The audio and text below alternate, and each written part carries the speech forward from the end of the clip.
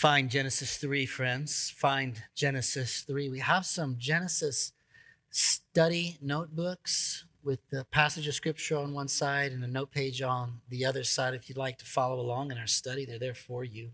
Thank you, Pastor Seth, for praying for us. And let me encourage all of you to make sure today you go to our website and find our next weekend workshops just 2 weeks away. Our emphasis on this workshop will be on prayer. We're going to be thinking about prayer, learning how to pray in a more effective, in a deeper way, studying prayer from the scriptures, from some influential church leaders. Really important weekend. Friday night, we'll start in the evening. Come back Saturday, we're done by noon. So it's not long, but really important time. I hope that you will come and join us. We all have this sense of danger. We teach our children to avoid dangerous things. We know not to stick our fingers in sockets. We know to look both ways before we cross the street. We know not to drink poison. We know not to play with vicious animals. We have this sense of danger. We grasp the reality of death. And yet, when it comes to the most dangerous and deadly of things, rather than having a sense of alarm, we tend to fool around with it and make it palatable, even desirable. And I'm talking about sin. Sin is the most dangerous of all things. And yet what we tend to do is we tend to downplay it. We even describe it in ways that make us want to taste it, or we're tempted by it. We call foods sin. We use phrases like it being sinfully delicious or sinfully sweet. We name cities after sin in order to attract people to go and visit them. We have this palate for the one thing that can separate us from a holy God. And yet, rather than sensing its danger, we are somehow attracted to it. And the question is, why? Why is it that you tend to downplay sin? And why is it that you often desire sin? Why would you desire the very thing that you know will result in shame and guilt and separation from a God who loves you? Well, friends, the answer is you're born with that desire. And I want to show you why that is today from the book of Genesis chapter 3. What I want you to know is that we all inherit sin and death from Adam. But we can receive grace and inherit eternal life through faith in Jesus Christ.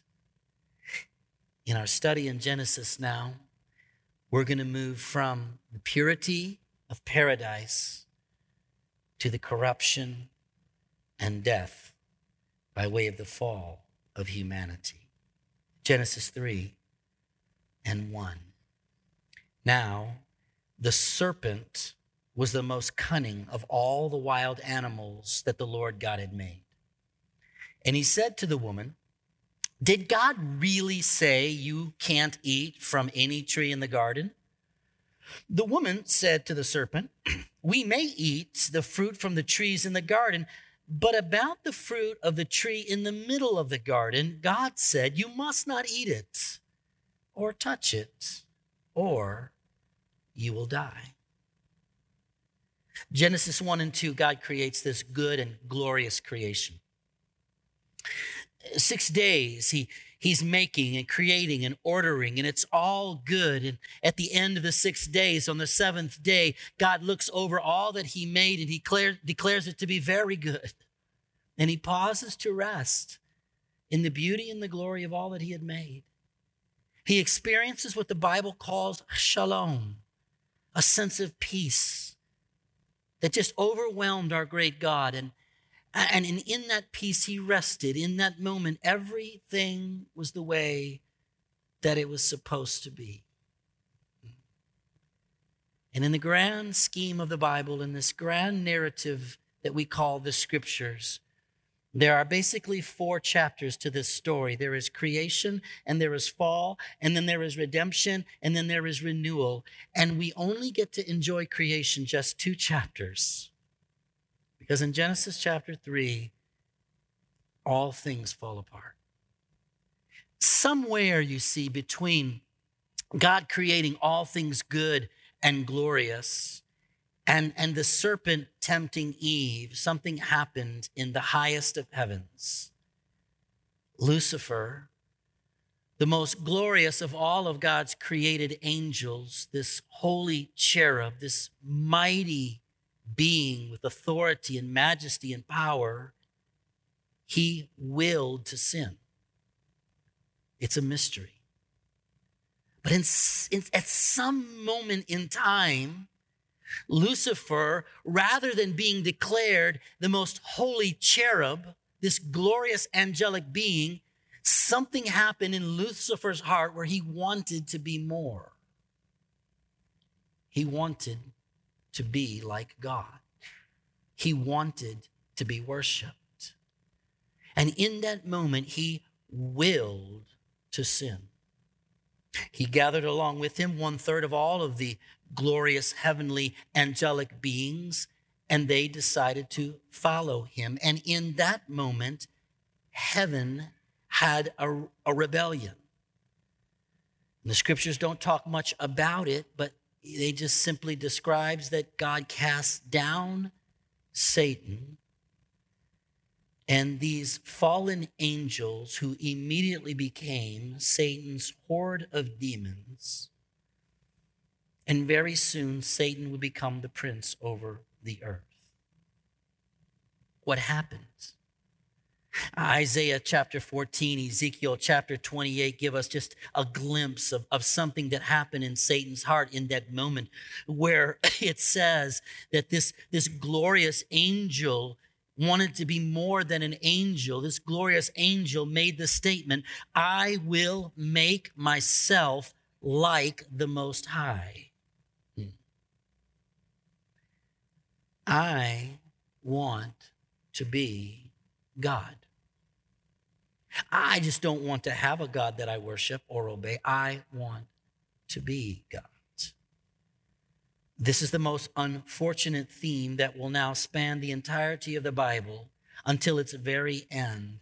This is the essence of sin, when you don't want to have a God or obey a God. Rather, you want to be your own. You want to be your own authority. You make your own choices. You want to be like the Most High. Well, what we know is that God immediately sealed all of the angelic beings. They are not humans. They don't have the ability to repent and seek forgiveness. No, God sealed them all. All of the elect angels remain righteous and are righteous forever. Satan and his horde of demons immediately sealed in their wickedness, and immediately they became as bad as you possibly can be. With Satan as their leader, now Satan became hell-bent to destroy God's creation. And especially and specifically, he wanted to destroy those creatures that brought God the most glory. That would be human beings, people. And from that moment on, Satan had one great desire: to steal and to kill and to destroy. And so immediately he went after Eve and Adam. You see, Satan hates humanity. And our sordid history is the result of his hatred of people. God loves humanity. God loves the world so much that he sent his own son to redeem it. Chapter 3, verse 1. Now the serpent was the most cunning of all the wild animals that the Lord God had made. And at some moment, Satan indwelled or influenced this creature that we basically consider to be a snake. I think we have some biblical leverage to hate snakes. Amen? Amen. And this serpent indwelt by Satan, now this is basically Satan speaking, and he confronts Eve in the purity and in the innocence of Eden and its garden. And he says to Eve, he simply asks a simple question. And the question is, hey, Eve, did God give you a command? Did God command you to do something or not to do something? It's a simple question. Of course, the answer is yes, God gave Eve a command, right? Now, can I be honest? This is how sinful you are. And this is how sinful I am. You want to know what the command was, don't you? And you want to find out, was there any technicalities there about the command? I mean, what's the deal, God? Did you set Adam and Eve up to fail? I mean, what's the story about this particular tree? You see, what we tend to do is we want to know the details to determine, what is the veracity of the wrong. But listen, friends, here's the most important thing that you need to know. God gave Adam and Eve a command. Doesn't matter what it is. The Creator himself gave his creatures a command. It doesn't matter what the command was. When a good God commands us, we only have one option: obey, period. But unfortunately, that is not the case, as we will read. I want you to know something. Sin is when you tell God, I will no longer obey your commands. And yet, that's what makes sin the most irrational of all decisions. To sin is the dumbest thing you could ever do. It is absolutely foolish, and yet we still do it. Why? Why would we say no to God? We're not a creator. We don't possess truth. And yet so often we just simply say to God, no, I disagree. I refuse to obey that. I'm going to do my own thing. And yet God alone has the right to command our belief, and God alone has the right to determine truth. What Adam and Eve should have done is simply responded, yes, God gave us a command, and he's our creator. And so therefore, we believe it, we obey it, we love God. When God gives a command, our response should be, yes, God, I love you. I believe your truth. I will obey it. Romans chapter 3, verse 4, let God be true, and everyone who denies him a liar. Well, Satan is a liar. And in verse 4, Satan, he responds to the simple question to Eve. Eve, she answered correctly. But then Satan, he does this thing called iniquity. Iniquity is insidious. It's when you take God's truth and you just twist it a little bit. You just twist it a little bit. And that's all it took for everything to go wrong. Satan says, you certainly will not die. There's the twist. In fact, God knows that when you eat of it, your eyes will be open, which, by the way, that did happen, and you will be like God, knowing good and evil, which did happen. But did you see the phrase, you'll be like God? You see, that's what he wants. And that's what he knew caused him to be cast down from heaven. And so why would he not use the same tactic towards us? Disobey him. He's keeping something from you. And so, as Satan tempted Eve, verse 6, the woman saw that the tree was good for food. her sight changed. Why is that? And she began to look delightfully at the fruit. And it was desirable for her for obtaining wisdom. So she took some of the fruit and ate it. And she gave some of it to her husband, Adam, who was with her. He was right there. And he ate it.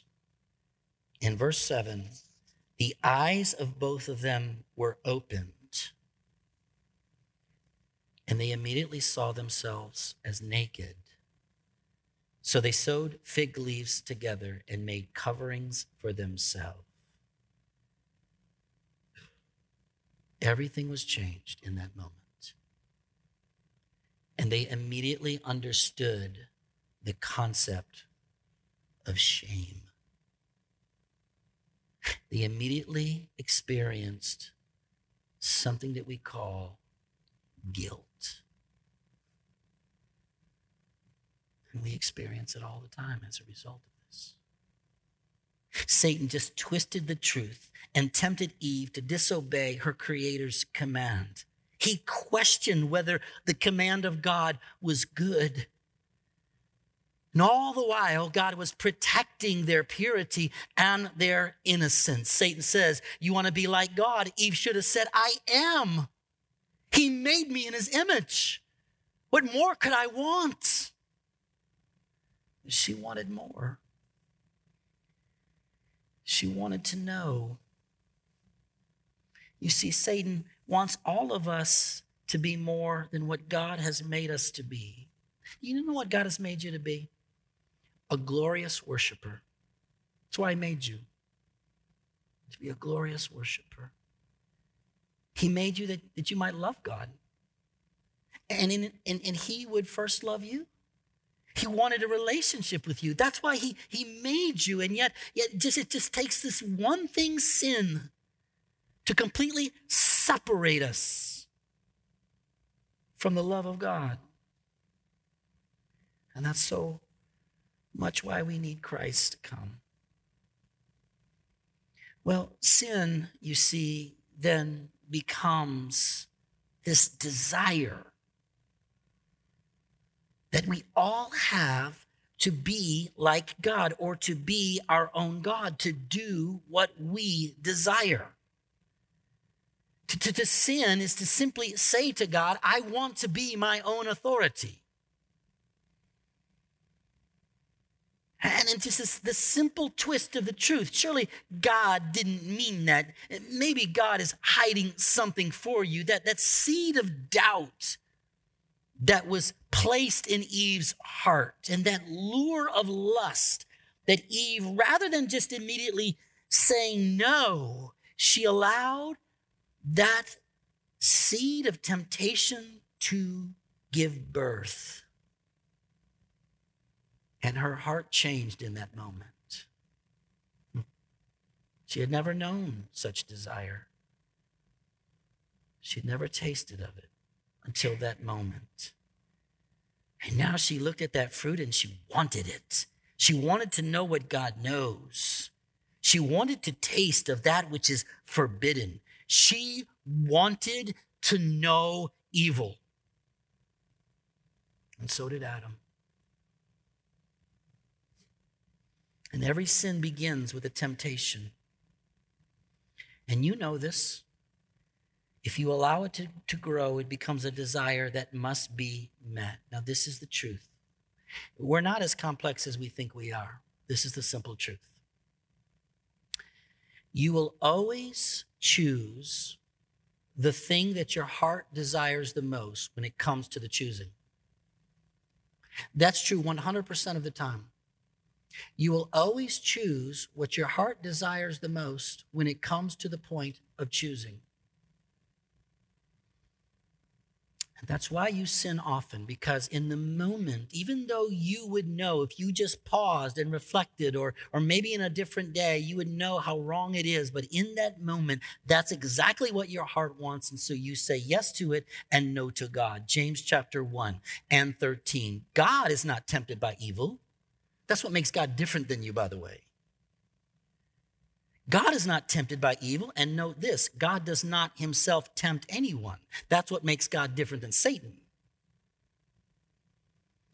But each person is tempted when he is drawn away and enticed by what? What does it say? His own evil desire. That means there's something in you that desires the evil. Then after the desire is conceived, it gives birth to sin. And then when sin grows up, sin gives birth to death. And that basically becomes the story of the rest of the Bible. Sin, it corrupts our rational capacities. I mean, how ridiculous is it that you would rebel against God? It's insane, and yet we do it. And it wasn't just Eve, by the way, remember? Adam was right there. Eve takes the fruit, gives it to Adam. He's watching it happen. And from that moment on, I want you to understand this, the sin in the garden is attributed to Adam and not Eve. The sin is attributed to Adam. Why? Because he was responsible. Adam was the priest king of Eden. This cosmic temple that was pure and innocent was under his domain, and he failed. He did not lead his wife well. He should have stopped everything that was taking place. If she took the fruit off that tree, he should have slapped that stuff out of her hands. He should have demanded that that serpent leave his garden. He failed to subdue his dominion. He failed to care for that which was placed under his authority and his responsibility. And they both ate. And sinless innocence immediately left this cosmic temple called Eden. Now, when I said last week, you need to believe that Eden was paradise, but it wasn't perfect, and some of you gave me some really weird looks, now you know why. Because Eden had a priest king who was not perfect. And he fell, and everything fell with him. That's why we had Chuck read Romans 5. Therefore, just as sin entered the world through one man and death through sin, in this way death spread to all people because all sinned. Now, I want you to understand something. This is a really important doctrine of our faith. We call it the doctrine of original sin, and here's how it works. When Adam sinned, you sinned. When Adam sinned, you sinned. We call that original sin. And why? Because Adam is the federal head of all of humanity. There's just, in this moment, there's just one race of people. And in all of humanity now was in Adam. Right? Because we all came from him. When he sinned, we sinned. You might say, that's not fair. It was exactly the way that God intended to be. Now, the reason why that's important is because if we are in Adam, and when Adam sinned, we sinned, then the potential exists, if a better Adam comes along who removes the sin, maybe we can be in him. Maybe we can be in him. In Christ, you see. I have the privilege of teaching, and in one of the contexts that I teach is in a prison. And many of my students have told me that they are in prison and will be in prison the rest of their life because of one event. Because of one act of disobedience. One act that resulted in death, and everything changed for them. You see, what Genesis 3 is teaching us is in this one decision, Adam turns over God's glorious creative order. And now there is a rivalry that has been set up. Creation against God. And the curse of sin then begins. But because of God and who he is, not only are there the severe consequences of sin, as we'll see, but there's also the promise of redemption. So let's go to verse 8. Adam and Eve have sinned. They immediately know shame and guilt. They are embarrassed. They are shame-filled. They are guilt-ridden. God now is walking in the garden as he did often. They hide from him. To which God calls out Adam. Remember, he's the one that's responsible, and says to Adam, Adam, where are you? Adam's like, I'm hiding from you. Why are you hiding from me, Adam? Because I'm ashamed. I'm naked. Adam, who told you you were naked? Adam, did you eat of the fruit in the middle of the garden? The one I told you not to eat?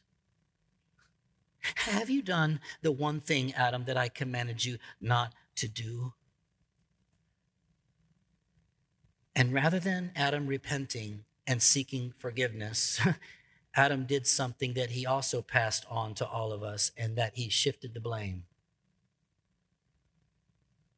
He says, well, God, the woman you gave to me, she gave me the fruit and I ate it. Now, let's be very clear. Is Adam blaming Eve, or is Adam blaming God? Adam's blaming God. Adam says, God, that woman you gave to me, you thought that was a good idea?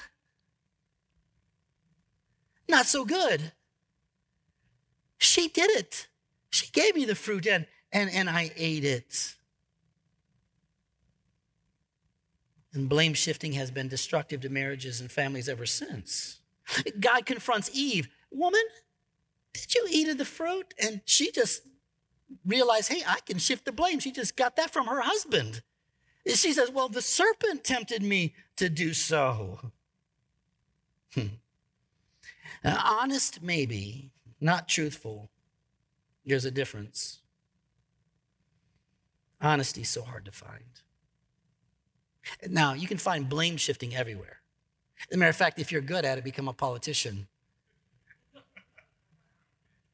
Blame shifting is everywhere.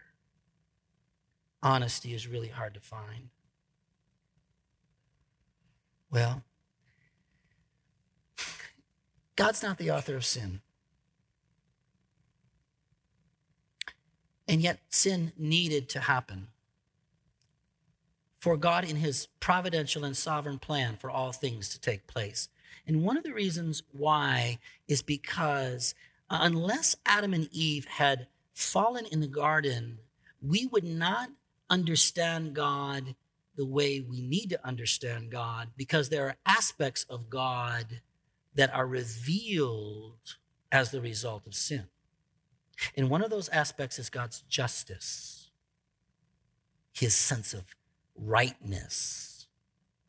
And the other is God's mercy, the mercy of God upon sinners. And now we see a fuller revelation of the character of God as a result of the sin. Now remember, God is a God of covenants. He makes promises. And when he makes a covenant promise, there are promises to bless and there are promises to curse. Blessings for obedience, cursings for disobedience. And now we're going to see God be God. And we're going to see both his justice and his mercy. Verse 14. First, God curses Satan by way of the serpent. The Lord God said to the serpent, because you have done this, you are cursed more than any livestock and more than any other wild animal. You will move on your belly and eat dust all the days of your life. It is biblically legitimate to hate snakes. Now, more importantly, he's speaking to Satan, and he says to Satan, I will put hostility between you and the woman, and between your offspring and her offspring. He will strike your head, you will strike his heel. Now we see this important division. For the first time, God is now announcing the second race. Two races. There are only two races. There is the race that belongs to Satan, the race of Adam, and there's the race that belongs to Jesus Christ, his race. There are only two. From this moment on, there's only been two. To this day, there's only two. You are either still in Adam, or you have been, by God's grace, been placed into the second race, the race of Christ. And so God is saying from this moment on, there's going to be two offspring, two seeds. Satan will have a people. Children, if you would. Jesus even labels certain people. You are a child of the devil. And then God himself will have a people.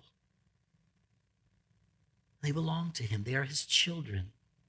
And you see now that in the shadows of the curse, God is saying these two people will constantly be hostile towards one another. And at some point in time, the seed from Eve will come about and take on this hostility, especially against Satan. And between his offspring and her offspring. And at some point in time, Satan will strike at the seed of the woman. At some point in time, Satan would bruise that child on a Roman cross, and he would suffer and die. But that child, you see, would conquer death. He would come back from the death. And that child would pay the sin debt for God's people. Yes, Satan would bruise his heel, but Jesus on the cross, and because of his resurrection, would crush Satan's head. But we will see this theme of these two seeds, these two peoples, now from Genesis 3 until the very end of the book of Revelation. All right, now to Eve. And although Eve is not directly cursed, she now must suffer as a result of the curse. And so God says to the woman and to all women, I will intensify your labor pains. Can I get an amen? Really? There you go. And you will bear children with painful effort. Childbearing now will become a labor. That's why we call it labor. Painful.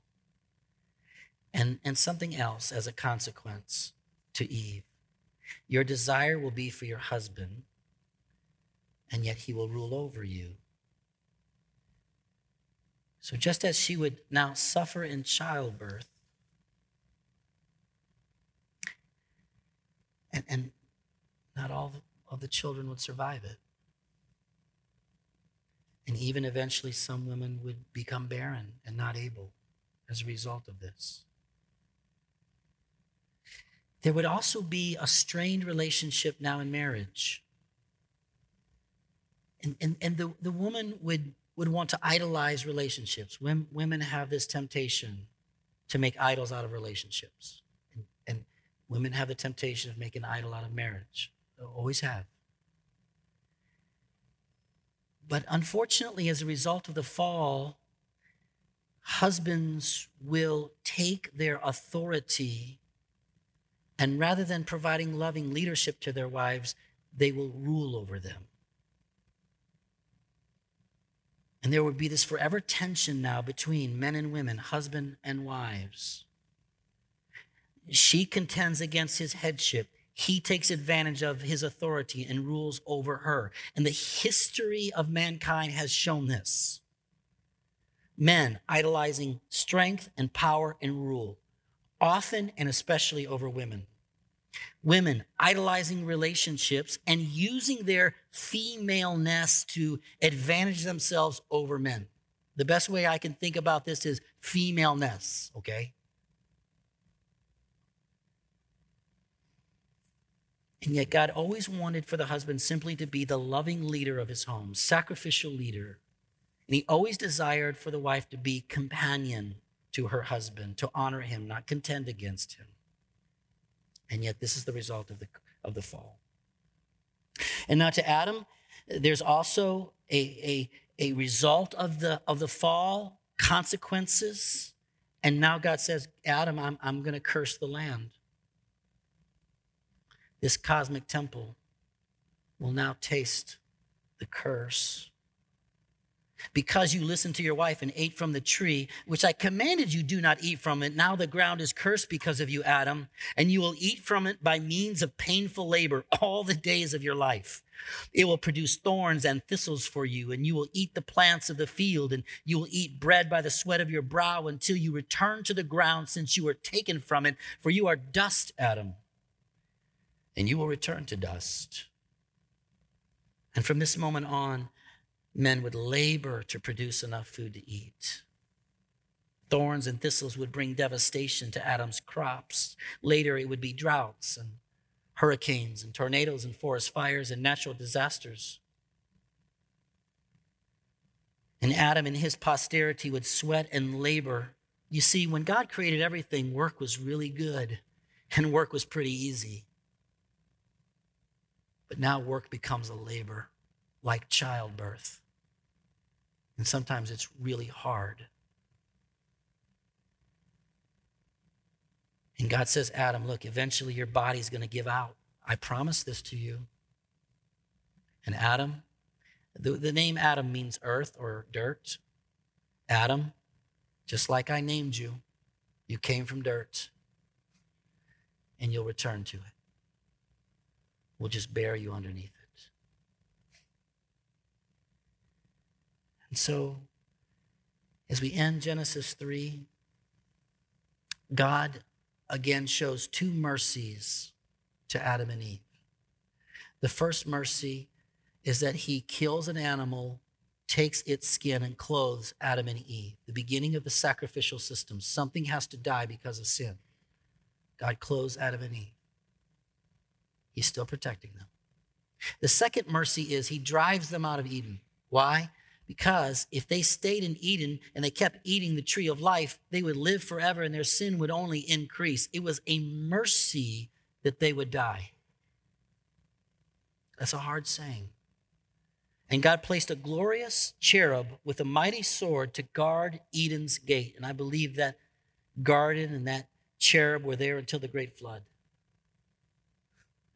And the Bible now will give us many incidences where God will use a glorious angel with a mighty sword to do his bidding until God himself will come down as King of Kings and Lord of Lords, and the sword will come out of his mouth to make all things right. And in Genesis 4, I just want to simply highlight that because of the fall, we see the first death by way of murder. You see, as time went on, Adam and Eve are now trying to exist outside of Eden, and Eve does give birth in labor, and she bears Cain first, then Abel, and she gives God thanks for these sons. Cain would be an excellent farmer. Abel would be a good shepherd. A good shepherd. And because now we are entertaining the sacrificial system, and it was known even in the earliest of days that you make sacrifices to God and you worship God by way of sacrifices, Cain brought a sacrifice to the Lord. He brought the produce of the field. Abel brought a sacrifice to the Lord. He took a lamb, killed it, shed its blood, and offered it to the Lord. The Lord accepted Abel's sacrifice and the Lord rejected Cain's sacrifice. We don't know why exactly, other than Cain did something wrong. Maybe his heart wasn't right. Maybe he was being prideful or arrogant. We don't know. But in the course of time, Cain presented some of the land's produce as an offering to the Lord, and Abel also presented an offering, some of the firstborn of his flock and their fat portions. The Lord had regard for Abel and his offering, but he did not have regard for Cain and his offering. And Cain was furious, and he looked despondent. And so the Lord in his mercy went to Cain and said, "Why are you so mad? Why are you furious? Why do you look despondent? Cain, if you simply do what is right, won't I accept it? But if you do not do what is right, Cain, sin is crouching at the door." Sin is always crouching at your door. Sin is always crouching at your door. Its desire is to have you, Cain, but you must rule over it. There's the choice. We can always say no to it. We can always desire God rather than it. But Cain did not. Verse 8, the first murder. Cain said to his brother Abel, "Let's go out into the field." And while they were in the field, Cain attacked his brother Abel and killed him. And the Lord, he came to Cain, just like he came to his dad, Adam, in the garden. "Hey, Cain, where's your brother?" Cain, shifting the blame. "I don't know. I'm not responsible for him. I'm not my brother's guardian. I'm not my brother's keeper."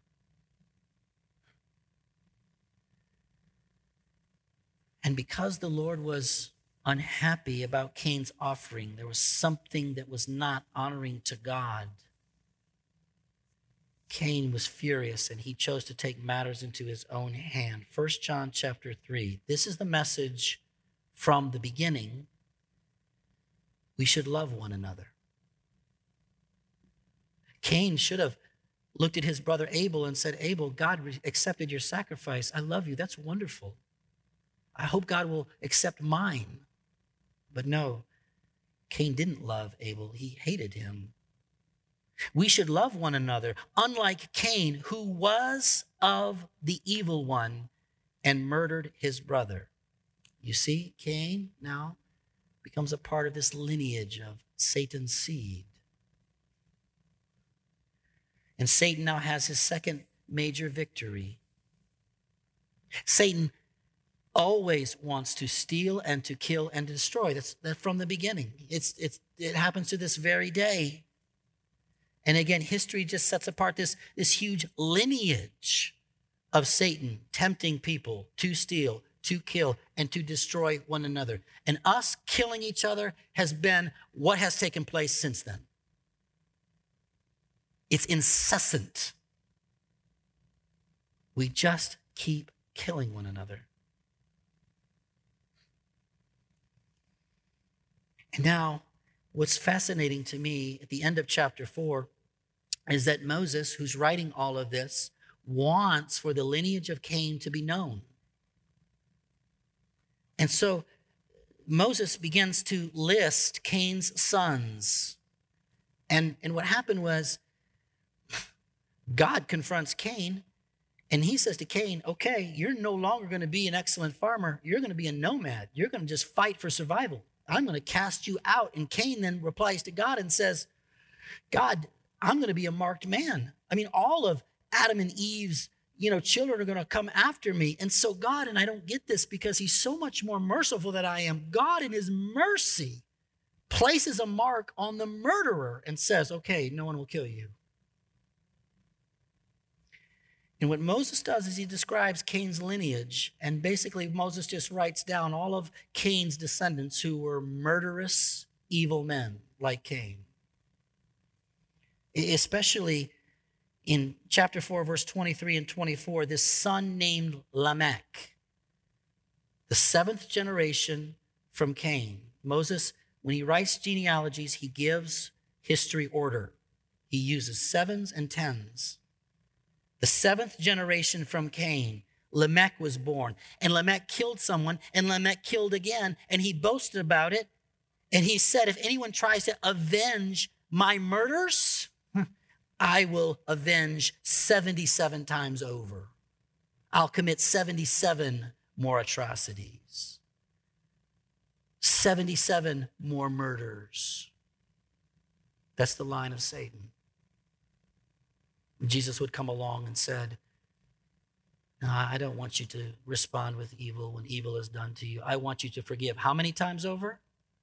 77. There's unity in the Bible. Sin is the enemy of God. It's the enemy of right. Sin is a cancer that kills. It's a virus that spreads. Sin is a monster that destroys. Sin is a parasite wanting to infect and infest your whole body. Sin is pollution. It dirties everything it touches. Sin is disintegration. It's death. And we act like it's fun at times. When we label things sinfully delicious. We toy around with it to the offense of a holy and loving God. Sin is not your friend. It is not your ally. It wants to be your lover, though. And it wants to kill you.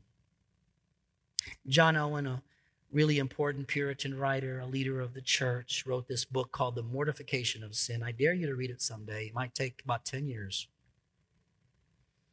Let me summarize it. You're a sinner, and you need to put sin to death, or it'll kill you. This is what Owen says about sin. Sin always aims for the utmost. What it means is sin begins by just tempting you. Why don't you just do this? But it wants to carry you all the way to your death. It wants to take you further than you would ever want to go. Some of you have tasted that and been down that path. God is merciful. And in God's mercy, to end chapter 4 and just to describe chapter 5 very quickly, Moses gives the lineage of Cain, the seed of Satan, and now Moses is going to begin the lineage of Seth, the next son to be born of Eve, and with Seth is the seed of the promise. And Moses is going to give a list of 10 generations. He likes sort of categorizing things in tens. And he's going to give a list of 10 generations from Adam to a particular child named Noah. And he'll list every man, and he'll just basically tell you how long they lived and then how old they are when they gave birth. And some of them were 300-400 years old before they had a kid. They had a lot of kids because most of them lived between 700 and 1,000 years old. They had really strong and healthy bodies. Their blood was still very strong and very pure. Adam didn't need to have COVID antibodies, not at that time. And they all lived very long, except for this man named Enoch, who is now living forever in heaven because he was a righteous man. And at some point in time, he was walking righteously with God, and God just said, walk on up into heaven. But what's interesting is the contrast between the seed of Cain and the seed of Seth. Moses, interestingly enough, he actually lists a child named Lamech in the seed of Seth. Remember, Lamech was the murderous villain that came from Cain, but now, coming from Seth, there was a man named Lamech who lived 777 years. And he was a righteous man. And he had a child that he named Noah. And when Noah was born, a prophecy was made upon Noah that he would bring an end to the hard toil of the land and the effects of a cursed earth. And what's fascinating, if you do the genealogy correctly, when Noah was born, his dad would have been alive, his grandfather would have been alive, his great-grandfather would have been alive. Enoch was still alive in heaven. As a matter of fact, his great-great-great-great-great-great-great-great-grandfather was still alive. Seth would have seen Noah. They all were alive before the great flood. And they all declared the promise of God to be true. Adam sinned. Death enters. But God would not leave his creation or his people without a better Adam. He would give us a better Adam. Yes, Adam would pass his sinfulness to all of his posterity, and we're all born to sin and to die. But eventually, a greater Adam would come. Again, Romans 5, but the gift is not like the trespass.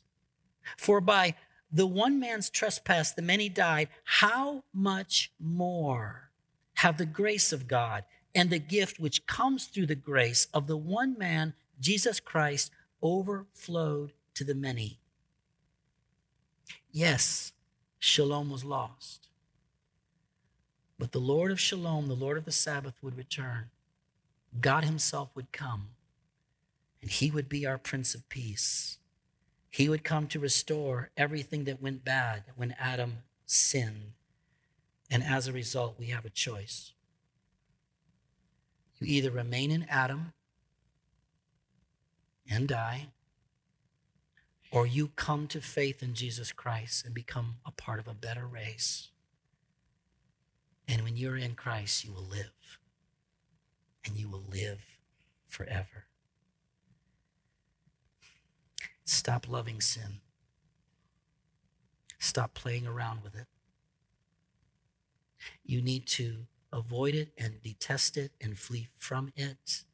And in replace of it, love God and desire Jesus and live righteously for him. Let's pray. Father, if there's anyone here today who all they know in this moment is shame and guilt, maybe even now they would see Jesus as Redeemer, as the one who can forgive, as the one who died on a cross to pay the penalty of their sin. And maybe there's a desire of them to be placed in the greater race with the greater Adam as their head. And maybe they desire salvation today. And Father, I pray you would save anyone who calls upon the name of the Lord in this moment and save them. Please save them.